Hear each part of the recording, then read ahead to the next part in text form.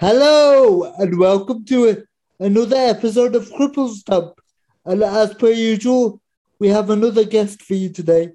So over to you, guest, to introduce yourself. Thanks, Shabazz. Yeah, my name's Ian Barber. I'm a journalist at ITV Granada Reports, and I'm from Manchester. So just to kick us off then, Ian, what got you into the journalism? Well, I went around the houses, really. It took me quite a while to fall into the industry that I'm now working in. I dropped out of college when I was younger to go and play in a band and be a musician and tour and do all that stuff, which was fantastic. But obviously, I dropped out of education. And then when the band finished, I wasn't quite sure what I was going to do next. But one thing I was doing at that time was interviewing artists, musicians, bands for like music magazines. And I really enjoyed it. And I thought, you know what? I was always good at English at school as well. So why don't I look at potentially doing journalism? So I had to redo my A-levels from home, but eventually I got into university to study journalism at Sheffield. And then I went on to do a broadcast journalism degree in Cardiff after that, because I realised that I really liked the TV and the radio stuff that I did at uni. And then I kind of freelanced for a bit, BBC, Reuters, different companies, and then ended up at ITV. What do you think is one of the common misconceptions of journalism that people out there don't really know about or think about? I think at the moment what annoys me is people who think, who use the terms mainstream media, scum media, fake news. And a lot of people think, oh, it's just one big conspiracy. The media lie to us, the media do this. And what my experience of that isn't the case. We have really hardworking people who want to get the truth out there. And that's just not the case at all. My partner works for the BBC and she hears that a lot as well. And yes, both kind of companies have got things wrong with them, but in my experiences, there aren't people who are kind of sitting there trying to lie to the public. I can't speak for the tabloid press, but in terms of broadcast press, that I would say that's a misconception. We're governed by Ofcom. We have to follow the rules. We're not part of a big conspiracy theory. And do you think that actually makes your job harder? Yeah, of course it does. Yeah, because people don't want to talk to us. If you kind of look at what some people are saying on Twitter and social media, you're going to start thinking, oh my God, the press are all disgusting. They're all going to lie. They're all going to distort my story. We're not going to talk to them. And we need people to talk to us. Otherwise, we can't do the job, can we? Yeah. And as a journalist, what do you think of platforms such as Twitter? It's great. Obviously, it's great because people can get the story straight out there. A lot of times we will see someone tweeting about something on Twitter and we can go straight to them and say, right, what's the story? And we can find it out that way. People can get their own stories out more. And also you can get feedback, good and bad, from people, from viewers, can't you? You can say, oh, we really like that. Or we really didn't like that. You said something incorrect there. So it gives you a much more kind of a quicker way of getting feedback from the audiences as well. But obviously Twitter, people can put whatever they want on there and it is unchecked. So you can get obviously a lot of incorrect reporting, fake news. So you have to be really careful when you're a journalist with Twitter and other social media. So going back to your music, why didn't you go into more music journalism? I'd love to, but I think it's unfortunately dying a bit of a death. I mean, a lot of the magazines I used to read when I was younger now don't exist in a printed form. They're just online. A lot of those jobs have gone. The music industry in itself is really difficult to get into, but music journalism is a dying art, unfortunately. There isn't the jobs there. I think I'd love to still do it, but if I did it, it would be like in my free time, on paid. Yeah. So you don't think it's like a viable career path? No, I think if you're a young person coming up into journalism now and you want to work in the music press, you have to think very carefully about that and also expand. Do you know what I mean? Like, there are still magazines across all different genres that sell well, but with music, there's very few now. Especially I like very extreme music. I like metal and hardcore and rock. So for me, there wasn't that many knocking about. What was the name of your band? It was called Blueprint to a Downfall. And was that anything to do with System of a Down? Well, it wasn't, but it's very similar sort of music. They were one of the bands that I was really influenced like when I was a kid, because they were always on the music TV channels that I used to watch when I used to come home from school. So yeah, that's my sort of music. But those days feel like a long time ago now. And in terms of like writing lyrics and writing songs, did you used to enjoy that, or? Yeah, I still do. Still love writing music. You know, I've been in bands all my life, and I still play music.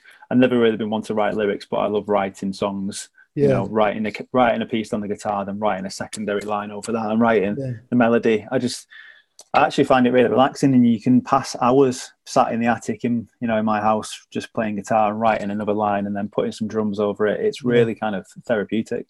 Yeah. And from the people you work with, do you find that some of them are really into music as well? Yeah, I think so. Yeah, a lot of them are into bands and go to gigs and stuff. A few of them are also in bands and play the same instrument as me. So I think you're always going to find creative people, aren't you, in an industry like mine? You know, who like music, art, acting, whatever it is. I think people like multi-platform stuff. Yeah, and how do you keep?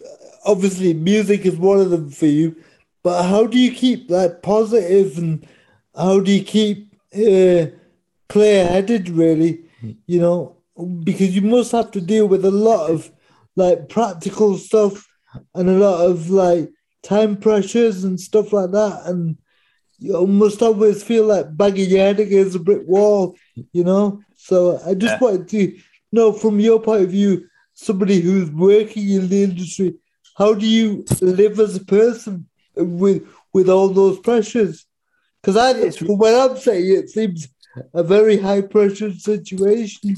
It is. It's really difficult, and we're a small team. We don't have as many resources as maybe the BBC does, for example. Yeah. So we're working just as hard, if not harder, than everyone else. Yeah. So you can do a full day, 11 hours, barely leave your desk, barely even have time to go and get your lunch. And then obviously, as you say, you come home and your head's completely fried and you think, God, how am I going to get out of this? It's really difficult.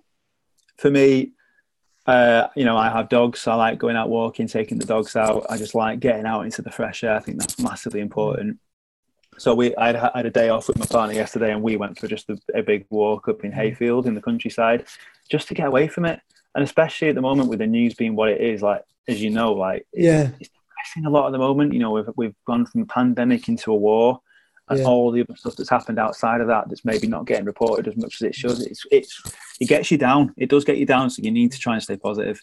And don't say this the wrong way, but it makes me feel happy that it gets you down, because in the sense that I don't feel like I'm alone in feeling like that. You know what I mean? So that's why you're not affected by it. If you're not affected by it, then you don't care enough, do you? Do you know what I mean? You can't just switch off and just say, oh yeah, none of this applies to me. Of course it does, especially with the pandemic. I think that's obviously been a great leveler for everyone. That's a story that's affected every single person. And you can't just sit there and go, oh, well, even if this particular story doesn't affect me, then I don't care. Yeah.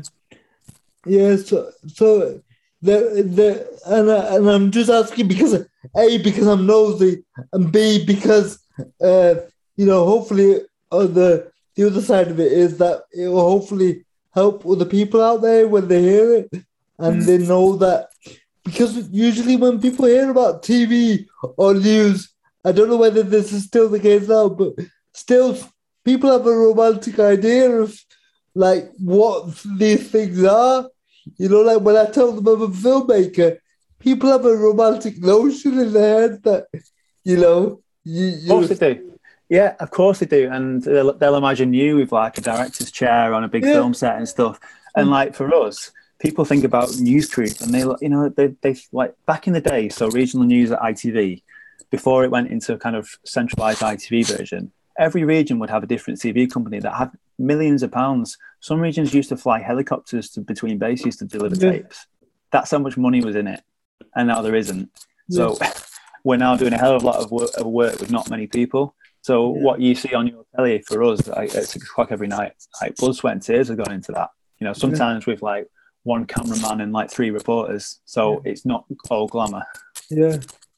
And, it's good for somebody like me to hear this, because, as well, just somebody like me, because I'm thinking, well, why aren't you covering this story, this story? And but when you think about it practically, it's like, how are these small bunch of people are going to be able to cover all these different strands and different stories? Exactly. And then you think about all the emails we get on a daily basis. Yeah. Our inbox is just like firing all day with everyone. Yeah. And everyone's story is massively important to them. Yeah. You've got to remember that. Yeah. And just because we haven't been able to do it that day doesn't mean we don't care. It just means that, we've got 75% of our program planned because that's kind of where we have to work to stay on air, which gives us a wriggle room to do what's happening on the day. Yeah. So like, if anyone's thinking, oh God, the media just don't care about me and my story, it's not that we don't care. We're trying our best. And some people might say, oh, cry me a river, everyone's short staffed. And I get that. But it's the practicalities, like you say, like if you've only got 4 people, you can't cover everything as much as you do. And sometimes, there's I don't know how to term it, but when certain people see a badge like ITV, BBC, NHS, or Sky, or anybody like that, they just think, maybe it's an old-fashioned view, but maybe they just see that badge and think, well, they must have millions of resources, and well, why can't they? If they can't cover it, nobody can, I'll tell you a story. I was once covering an election night count for ITV in Bury, and I had all the equipment to cover it myself. So I went in with my camera kit and my live view, which feeds back the pictures, all big rucksack on. And then I look over and the BBC have got about 8 people there. So you got, like 1 reporter, 1 producer, 2 cameramen, 1 web editor, and then all the technical. I was just like, hold on a minute, how's this fair? Because I'm trying to provide the same products as them, but I'm just on my own. Yeah. So it doesn't, just because you see an ITV badge doesn't mean that we have millions of pounds and resources. So, yeah, but do you get what I mean? People think of it like that.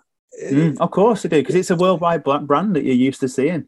Of course you're going to think that, aren't you? Yeah. So it's really difficult. And another aspect of you I wanted to touch on, because you're Northern, and I wanted to get your views on getting into the industry being a Northerner, Is it a disadvantage, or is that overplayed, or what do you think? I think it's now easier than it used to be. I reckon if I'd have come into this career maybe 20 years earlier, I'd have struggled. Yeah. However, obviously, as you know, the BBC moved up some of its operations to Media City from London. Not enough, if you ask me. Not enough came up. But you've got Channel 4 now looking to expand into the north in Leeds. You've got ITN, our network team, who are now recruiting massively across the north. So it's getting better. In terms of actually getting into the industry, I never felt like being a Northerner held me back. But what I will say is, when I first came in, I was I was wary of my accent holding me back. Do you know what I mean? Yeah. I was trying to, when you kind of put on a voice that's not really yours. I wasn't trying to speak like the Queen, but at the same time, I'd sort of modify my accent a bit when I did my first few freelance roles, and you shouldn't have to. You totally shouldn't have to. So I think it's getting better, and I think there are more pathways for people to get in now. But I went the traditional route, so I went to uni and did 3 years of undergrad and a year of postgrad. Yeah. I was lucky enough that my parents helped me with the postgrad. Some people's parents obviously wouldn't be able to. Yeah. So I was privileged and I had to step up. But once I got into the industry, I had to kind of fight for my job. Basically, I had to do work for no money at first. When you do, they call them trial shifts. Where you just turn up and do a full day's work and go, oh yeah, you're all right, yeah. It's like, you should owe me a day's work there, really. Yeah. So everyone has to do that. But yeah, to answer your question, I think it is getting better, and I think people should be hopeful. I don't think you should put anyone off if you're from the north at all. Yeah. Because one of the aspects for me that I've come across and heard about over the years is, the whole aspect of being runners and things like that, and being a disabled person without playing out the obvious, depending on your disability, you literally can't do that as a practical thing. So, and couple that with maybe not being from a affluent background or whatever, where your parents or whatever can support you. Think about it from a disabled person's point of view. You really can't do that job, you know. Absolutely. Just to start off, you know, whether you can actually do the job or not once you get there is another matter. But just what I'm saying is just that entry level thing is just an incredible barrier for disabled people especially. I agree. And nothing winds me up more than when I see these jobs advertised and it's like, there's no payment. Yeah. It's voluntary. Like, that shouldn't be why should people have to do that? Because then if they're doing that, then they're going to have to think about, right, well, when this job finishes, I'm going to have to go and work all night.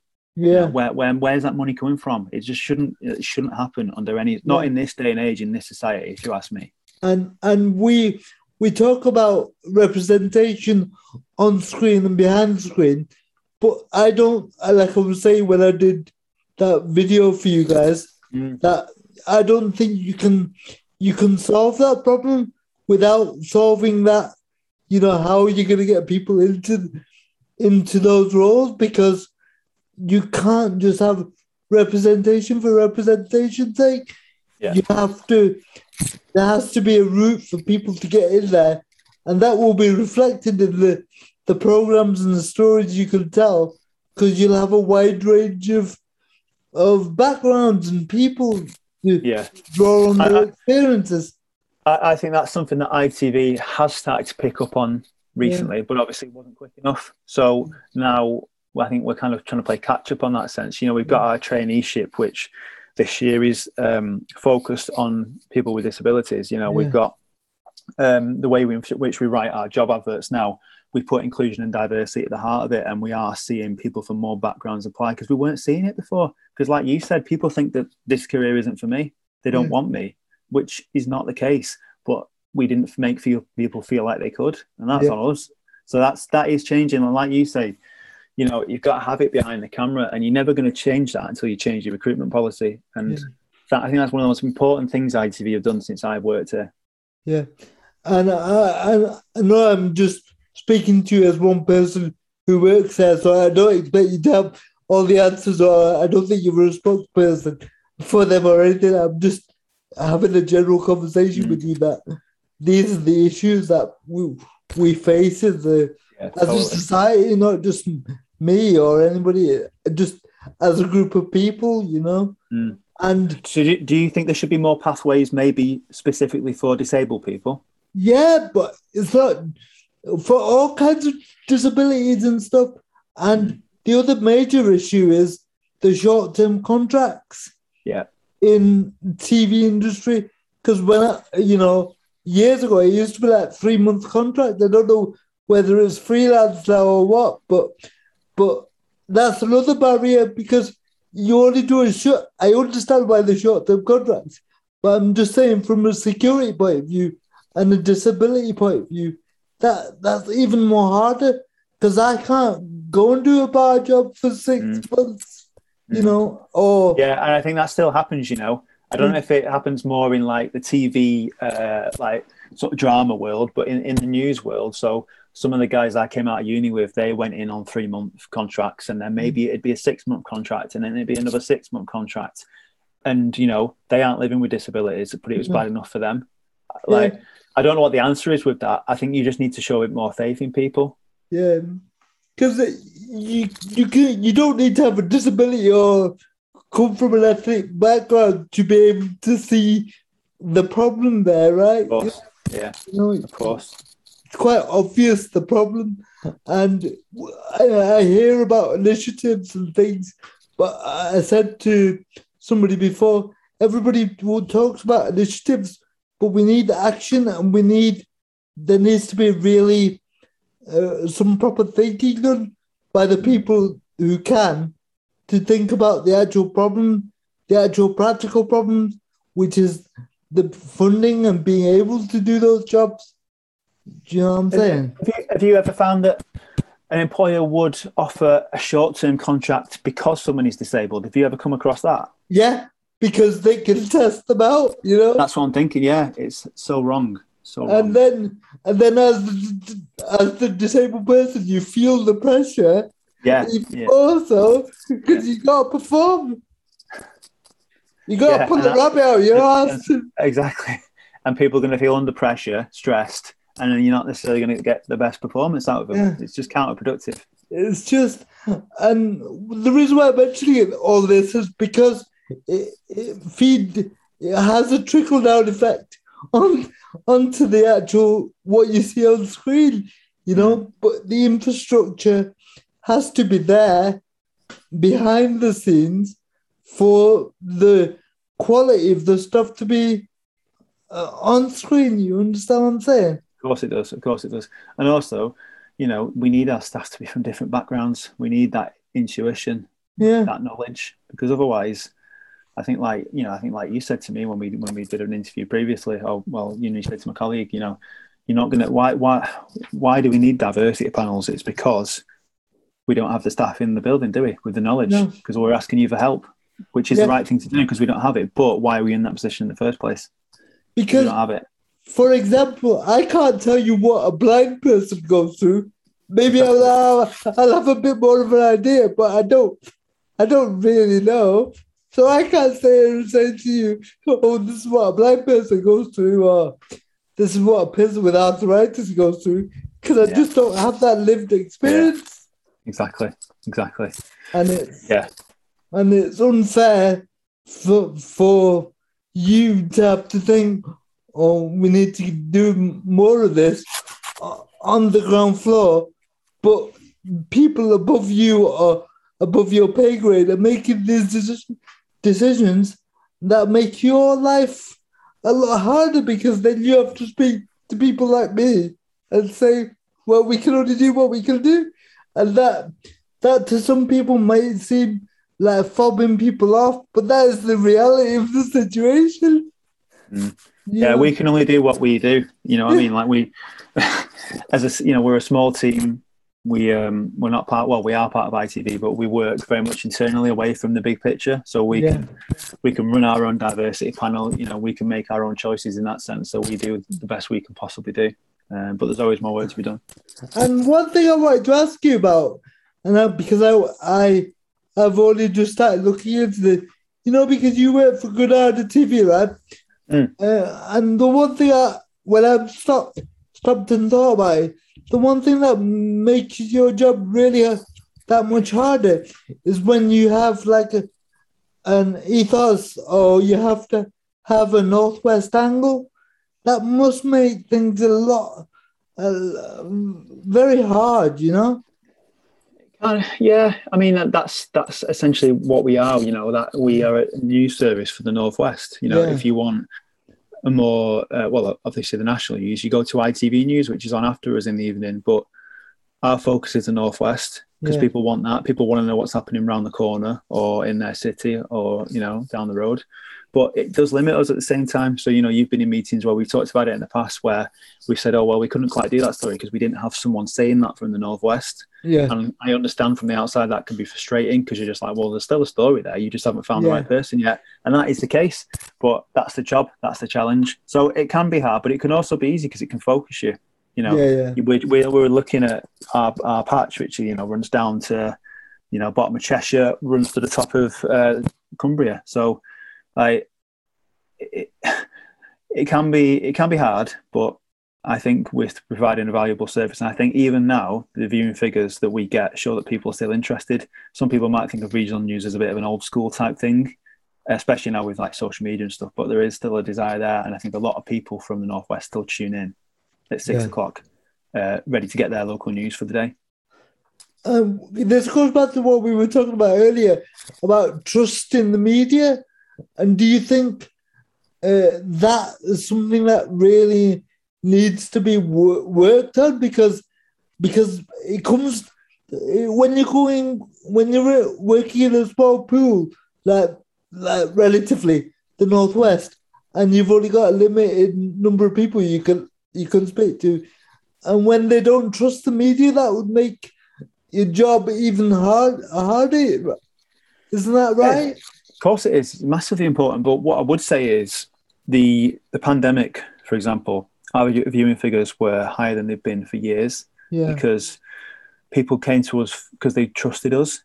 because they thought they will tell us what's happening. There's so much white noise in social media, on Facebook, people down the pub saying, oh yeah, everyone was suddenly an expert on vaccines, weren't they? Everyone was suddenly an expert on face masks. So there really was a kind of a gap for us to jump back in and say, do you know what? We're trusted. We've been here all your lives. If you're of a certain age, we've been broadcasting every day, and we're going to bring you the exact news, what you need to know about this pandemic every night. So we saw our viewing figures kind of climb throughout that period, and I think that did instill quite a lot of trust. Maybe people had kind of stopped trusting us, who came back to us potentially. So it's in our interest that we keep those viewers. But yeah, trust is massively important. Without it, you can't really do anything. Yeah, because we talk about all these diversity initiatives and all that, but I sometimes wonder whether there's not as well, instead of, but as well as that, whether people that think about these things, whether they should think about having like some sort of trust initiatives and trying to get the trust in the media back. And well, I mean, I'd throw it back to you and say, do you trust the media? Do you trust what? And if you don't, which bits do you and which bits don't you? I find it really. I mean, I'm aware and stuff, and I find it really hard to trust the media because I see a double standard sometimes. Like with, let's just take for example, the Ukraine stuff and the Afghanistan stuff, and the refugees there. I see, to me, this is me talking now, I just see it, to me, it just feels a bit like like some racism there, and when I've spoken about it before, it makes me feel bad because I'm saying, oh, these Ukrainians don't deserve our support because the Afghans didn't get it. I'm not saying it's either or. I'm saying it's both, and they both should be equally given prevalence. Yeah. And I don't disagree with anything you're saying at all. But what I would say is, though, often it can be a reflection of the way society is looking at it. So you look at the way that people are, doing their collections and getting their lorries filled and driving over to Poland themselves in many cases. The people who are giving up their houses for this scheme, they weren't doing it in the past, were they? They didn't do it for the Afghanistan people. So in a sense, the media are reporting what they're seeing. Yeah. Or you could throw it back to me and say, well, that's because you're giving it more coverage. That's the thing. It's a balance. Do you see what I mean? And there's all, but I do. But there's also the other element of this is proximity. Because that's on our doorstep. Ukraine and Afghanistan and places that seem logistically far away. So it's a bit more exotic and a bit more, Yeah, I think it came up in one of our recent panel meetings that you were in. We talked about language that have been used. Like third world civilized country. Yeah. Because it's in Europe now, everyone's kind of going, oh, that's like you say, that's only a few hundred miles away. Yeah. Oh my God, we better start panicking. Whereas if it's in Africa, if it's in Asia, people are more like, it doesn't affect me. And that's an attitude we need to fight in it. And I know, and I'm not just saying we all have that sort of attitude with other things, I'm not just saying everybody has this attitude. I'm saying in our daily lives, we always have, oh, that's far away, that's happening in London, that doesn't affect us. So I'm saying I'm part of the problem as well, I'm not saying I've got the right answer or you've got the right answer. I'm saying all I'm doing here is having a conversation and raising these topics for other people to come up with the answers, really. And it's something that I kind of fed back to our team, and everyone agrees. And I think people understand that, we've done loads on this, and we hardly did anything on refugees when they came over from Afghanistan and Syria. So we need to look at ourselves as well. And by the way, I just want to reiterate that it warrants having lots of stuff done on it. I'm just saying that. But oh yeah, totally, yeah. but it needs to. It's not about whataboutery. It's about also this is going on at the same time, you know. And we've got the situation in Yemen. It's been going on since 2014, and nobody really talks about that. Yeah. And we talk about oligarchs, but we don't talk about the Saudi regime, you know, now because we need oil off them. Yeah. You know, so that there is also that element, because I'm talking about this because we're talking about trust. I'm saying that when you know stuff's going on and certain news organizations aren't covering it for their practical reasons, don't get me wrong, but the fact that they're not covering it and you're just seeing what you're seeing on your TV, and then you're thinking, hang on a minute, in your own head, that this stuff's going on, that this isn't getting covered. But I know from a practical point of view, you can only cover certain things, you know? Yeah, of course. And news producers will look at what's happening and go, that's the story everyone cares about today. Yeah. So at the moment, it's been Ukraine, hasn't it? So you've had full programs dedicated to it. But then, as you'll know, if you watch every night, you'll notice that even with a war and the biggest story is Ukraine, it'll still start to fade out. You'll notice it. We're getting slightly less tonight, and we're getting slightly less tonight, and then before you know it, you moved on to the news cycle somewhere else. Yeah. It's all a cycle. Yeah. But what I wanted to ask you was, just going back to trust, do you kind of see a difference between broadcast media like us and tabloid presses?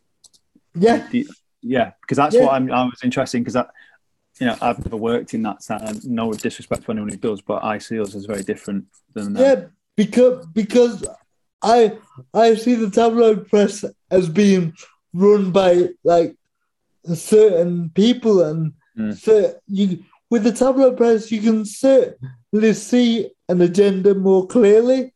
Yeah. Whereas with broadcast news, there's obviously still some agendas somewhere, but it's almost, it's not as blatant as it is in the tabloid press or whatever you want to call it. Because that's one of my pet hates, when everyone just groups us all in together, and we're very, very different. Very different. Because the Daily Mail, I don't know whether it still is, but is the biggest selling newspaper in the country at one point. And isn't it the most visited website as well? I'm sure the website does really well. Yeah. And that's really scary. And stuff like and what worries me is when papers like The Guardian start having to try and do those kinds of stories to like not be swallowed up, Yeah. And that's what worries me about media. That's where my trust issues come in. It's like when the media have to do certain things to survive, you start wondering whether lots of big things are getting missed because everybody's just thinking about survival, which on one level you can understand, but on another level, maybe they're not deliberately doing it, but some things get put to the side. Yeah. Well, I mean, thankfully for us, we're not having to really worry about that at the moment. News on ITV is doing better than it ever has. You've probably seen that the ITV Evening News is now an hour long. So it's taken up twice as much time, and the soaps, your Corries and Emmerdales, are even later. That's because people want to watch news. So we thankfully don't have to worry about that at the moment. The demand is there, which I think is good, because I think, like, going back to what you said about trust, I think obviously people, if you're watching us, hopefully you've got trust in us. If you're coming back to us every night, if you thought we were crap, you wouldn't come back, would you? No. And the other thing I wanted to ask you was about, because you're on the commercial side of things a little bit, because ITV have adverts and that. And does that affect your news coverage in any way? No, it doesn't affect us. It wouldn't, and it would never stop us doing a story. But sometimes, we have companies that sponsor our weather, for example. Yeah. If we're doing a story that maybe kind of is a bit weird for them to then have their sting off the back of it. Say for example, we had a story about a train crash, and our weather was sponsored by TransPennine. Okay. We probably got that sponsorship. Yeah, I get what you mean. We wouldn't be doing it to spare TransPennine any blushes. It might not be nothing to do with them. It's just you wouldn't want to have a story about a train crash and then train sting, you know, of a train going through a tunnel. That's the kind of thing where we have to think about it. But in terms of like ITV's commercial, you know, the revenue that's brought in, it has nothing to do with us. You know, we would never not do a story because ITV might have a partnership with this company, or we might have just sold a load of advert space to them. That's not a thing at all. No, I just thought I'd ask you because I've got you here, so I just thought I'd ask you because I know it in theory, but it's always good to have it from the horse's mouth. Yeah, no, I can very confidently tell you that is definitely not something you need to worry about. Yeah, and and how often do you watch the ITV News? Be truthful now. Do you mean us or do you mean the network news? I just mean you. So I watch our program as much as I probably watch our program 3 times a week. Maybe there's a couple of times a week where I need to knock off earlier for whatever reason. If I'm in the office, I always watch it, obviously, because I'm either producing it or I'm in the news ed chair making sure everything happens. If I'm from home and I tune in after I finish my shift. Not going to say I watch it every single night because like life sometimes gets in the way. Yeah, why would you? What the good thing is about us now, we stick the program on our website. So if you do miss it at 6 o'clock, you can jump on our website and watch the whole thing back for 24 hours. And talking about the national news, do you ever watch that? Yeah, definitely. Especially when you've got like big news that you know you're going to cover in your own regional way. So like with Ukraine, when the Ukraine situation started unfolding about a month or so ago now, isn't it? Yeah. You'd be watching it every night because you're thinking, right, looking out for someone from the Northwest. Was that a Northwest accent? You know, what can network do to help us out? If I'm watching it at news at 10 on like a Monday night and I'm producing for Granada Reports on Tuesday, I probably want to watch that program. So I get a head start and say, right, where were ITN yesterday? Whereabouts in Ukraine were they? Or you know, another story, did they have a really good case study on whatever it is, you know, like an abuse trial? You know, did they have a Northwest victim? Of course, you want to watch it, don't you? Because you want to know what's going on in the first point, because it's my job to know what's going on. But also, it can help us with our next day, so it can give us a head start into the next day. So I try to watch it as much as I can. And obviously you don't have to go into figures, but do you know if they obviously have a much bigger budget than you guys, right? They have bigger budget because obviously they've got foreign trips to think about. They've got to send reporters off around the world. So they've got a bigger budget and they've got more reporters and staff, obviously. And now they've got more time as well because their evening news is an hour long, so they've got more time to fill than us. Do you think that time thing will be a short-term thing, or do you think? No, I think it'll be long-term. I mean, obviously, I imagine the top brass will all kind of look at the figures and that and see how it goes. But as far as we're being led to believe, it'll be a permanent thing. Yeah. All right. Yeah. Because that's quite, in terms of filling slots, that's quite a big chunk, isn't it, really? It's a big jump. And what they're saying to us is, you know, they want to showcase regional news and regional talent. So the idea is that you'll get more stories on the network news that maybe we'd only covered before. Do you know what I mean? Yeah. So there's a story that we've done and applies to a person in the Northwest, but also that subject can relate. Anyone across the country can relate to that. So the idea is that there's a certain slot of that program that gets devoted for that sort of content, which if you work in regional news like I do, that can only be a good thing, can't it, I think? Yeah. And how has the BBC being in the region helped or hindered you? It's not really affected us from my job point of view. I think it's good for the region. It's never going to be bad, is it, if a company's going to take a gamble and move stuff up here? But like I said to you earlier, I don't think they moved enough up here when they first came. It felt half-hearted. It feels like it's getting better now. Like I'm on a couple of the BBC jobs alert accounts just from when I was younger, when I was trying to get jobs. So I still see that when jobs come on, and it feels like more are coming on now. But it doesn't affect us really day to day. Obviously, BBC Northwest Tonight, our competitor, have always been there. Yeah. Now they're at Media City. In the past, they used to be, at the site Oxford Road in Manchester. Yeah.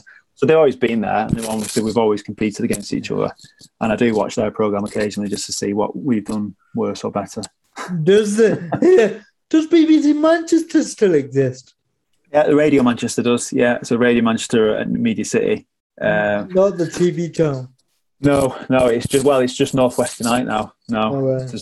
I'm not aware of any BBC regional TV channel now. Oh, right, okay. No, that must be a blast from the past. Yeah. Showing your age. There used to be one, yeah. Yeah. And I just wondered how you thought, if anything, that it affected your work, but obviously it doesn't seem like it has done. Not really. No. I think, as I said to you, it can only be a good thing. I like to think of myself as like a passionate Northerner, especially a passionate Mancunian. So Yeah. those jobs coming up here can only be good, can't it? I think. Yeah. The only downside is it pushes the prices up of everything. Because I reckon it does in certain areas. The houses and all the other things. And of course it does. Well, you look at a place like Monton. Yeah. Since the BBC came up here, house prices have skyrocketed there because everyone wants to live near work. Yeah. And then you look at like the City Stadium and all that, and the regeneration around that, and football and TV and others. But I just think that lifts areas, doesn't it? Yeah, of course it does. Of course it does. Yeah, it has some really good aspects, but it has some really not really bad, but some gentrification knock-on effects. That's something that I'm really worried about Manchester, because at the moment there's a story about how they want to build sort of skyscraper next to the Britain's Protection pub in the centre of Manchester, which has been there, since Peterloo. And I saw the plans on Twitter today, and I just thought, oh, for God's sake, like we're just squeezing in these massive glass buildings and just completely dominating what is real Manchester. And I just think at some point you're going to lose your identity. You're going to lose the reason why people love Manchester in the first place. Yeah, because it's a genuine personal worry. Yeah, because where I am in Hume, across the park, now you just see 4 or 5 different glass towers. And all those new ones, but you can see all them, can't you? Yeah.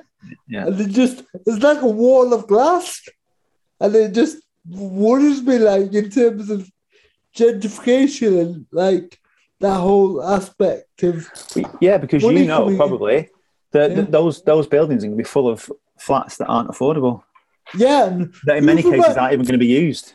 Who from Manchester could really afford that? You know what I mean? So it's getting close to London now. I lived in London for 6 months when I worked at ITN, and I was paying crazy rent, and that was in 2014. So honestly, God knows what I'd be paying now if I did that now. And when I did the shooting party, the show I did for Maverick Television, when we were I was part of a group of disabled people making their own films, and it was so expensive. Even then, I had to stay in a hostel, and the hostel was like 500 quid a week, and you pay. I was getting paid, but your pay was only just about covering the YHA hostel, Oh God! So you didn't make any money then? No, you're just lucky enough to live there, because it's like, and being a disabled person again and getting around in London, just ridiculous. Luckily, Maverick Television had vehicles for us, but if I had to use public transport or the underground or anything, it would be ridiculous. Is it easy in Manchester then? It's a lot easier in Manchester. Yeah. But in terms of London, because with the London Underground being so old, there's certain stops where it's accessible to get on, but on the other end, it's like can't get off. So it's like, what's the point in that? Yeah. You know what I mean? Yeah. Because you have to get up a stop earlier to get to your original place. I suppose that's the benefit of having the Metrolink, isn't it? Yeah. More accessible. Although I would argue that in other ways it's total crap. Yeah. With this podcast descending into real localism and shit. But, apologies for that. But I just think the tram is a good thing, but it's another dividing line. It's another gentrification point. You know what I mean? It's like, it's really kind of, although it's great for access and stuff like that, but it's still so expensive for people. Of course, yeah. Of course it is. And that, again, that's something that shoots house prices up. if you're on a Metrolink that gets you into central Manchester, you're not going to be able to afford to buy a house near that stop. No, and so anyway, get back to music. Yeah, why not? What's the last gig you went to? Oh, last gig I went to.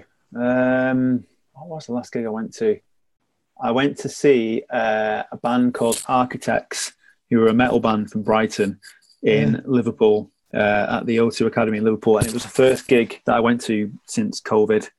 And I've got to tell you, it was absolutely glorious. Yeah, it must have been. They could have turned up and just been rubbish, and I wouldn't have even noticed. Like, to be back in a room. Yeah. Because I've grown up playing gigs and going to gigs. That's always been my thing. Yeah. So to be back in that after COVID, it was a point where they were like, yeah, you had to show your vaccine passport, I think, to get in, but it was like there was no masks or anything. So you get in, it's like the last 2 years have never happened, which was just lovely. I had a lot of issues with COVID. I lost family members and had a really tough time of it.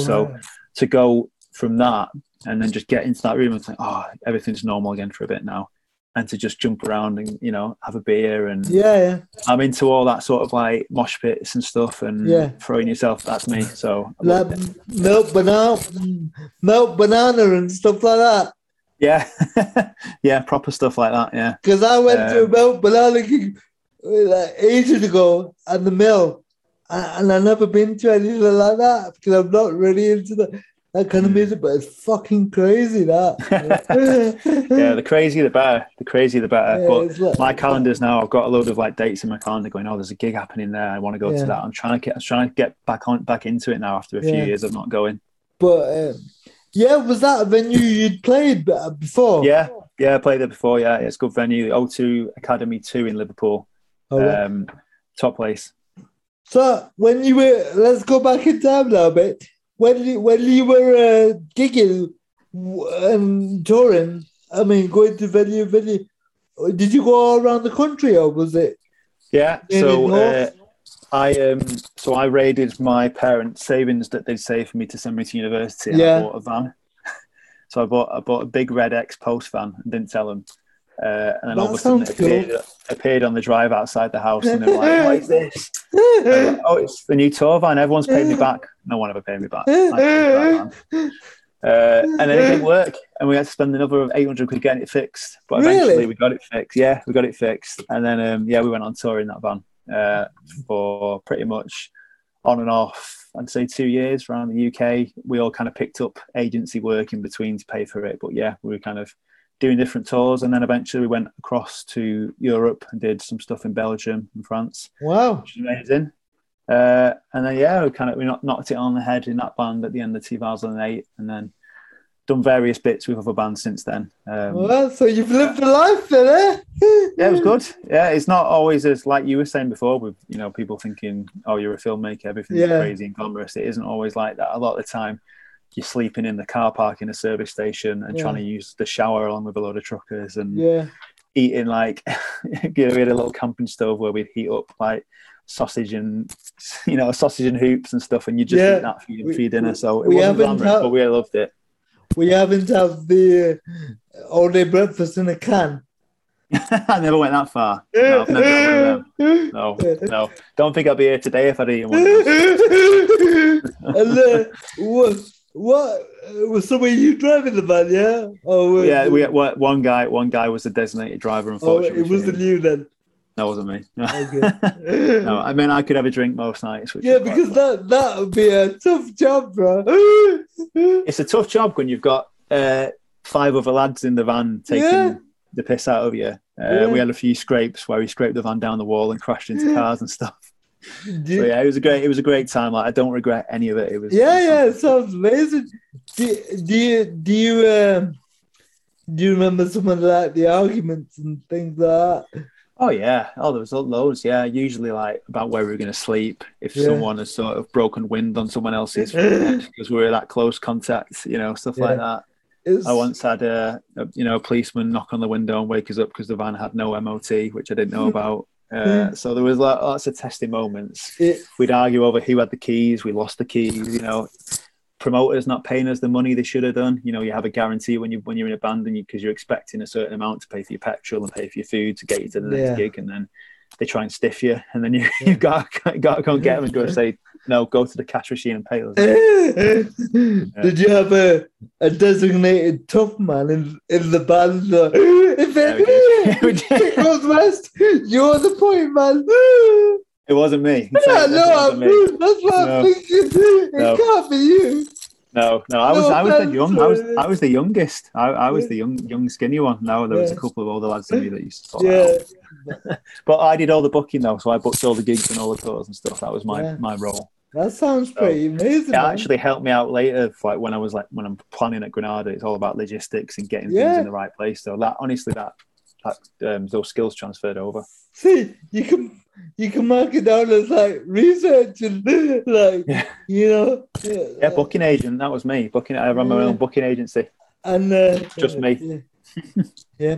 And it screams out to me like it'd be a good like kind of reality TV kind of show. That it's probably a good sitcom. If you if you fancy writing one, that's probably what you should do. An unsigned band with no money in a van. Oh yeah, going up from that, did you get time to watch the show on Channel 4 about the Jeremy Kyle show? No, I've not had a chance to watch it. No apologies. No, it's all right. I've seen it. It's kind of interesting, but it's kind of like makes me think how I wonder how reality TV has changed now as a result of that. Because where do you think TV will be in like 10 years time? Do you think we'll still be doing reality TV as a whole? When you say reality TV, are you talking about the stupid half-scripted stuff like The Only Way is Essex and Made in Chelsea stuff? And them holiday camp things and like, where you have supposedly everyday people going on to TV. I think so. I think the demand will always be there because people want stuff like that to watch when they just like want to just chill out on the sofa and they don't want to put their mind into anything. I think there'll always be an audience for it. Yeah, I can't say I ever watch it, so I don't know too much about it. But I know that it brings in money for ITV. Put it that way. Yeah, because you've told me a bit about you. I'll tell you something about me. Where back in the days when Big Brother was like cool, when it was on Channel 4, I auditioned for it twice. Did you? Yeah. Once I got really close. How do you feel about that now? Do you regret not getting it? Or are you? I'm really happy that I didn't get it. I thought so. Because, but at the time I was thinking, this goes back to me trying to get a foot in the door. And in my weird youthful mind, I just thought that was a good way. I don't think that's weird. I think half the people who go on them are doing it for that reason. Yeah. Obviously, some people with more sort of honourable intentions than others. But I think for a lot of people, it's a foot in the door into the industry, isn't it? Yeah. Look at someone like Rylan, who went on. He was on X Factor, I think, wasn't he? Yeah.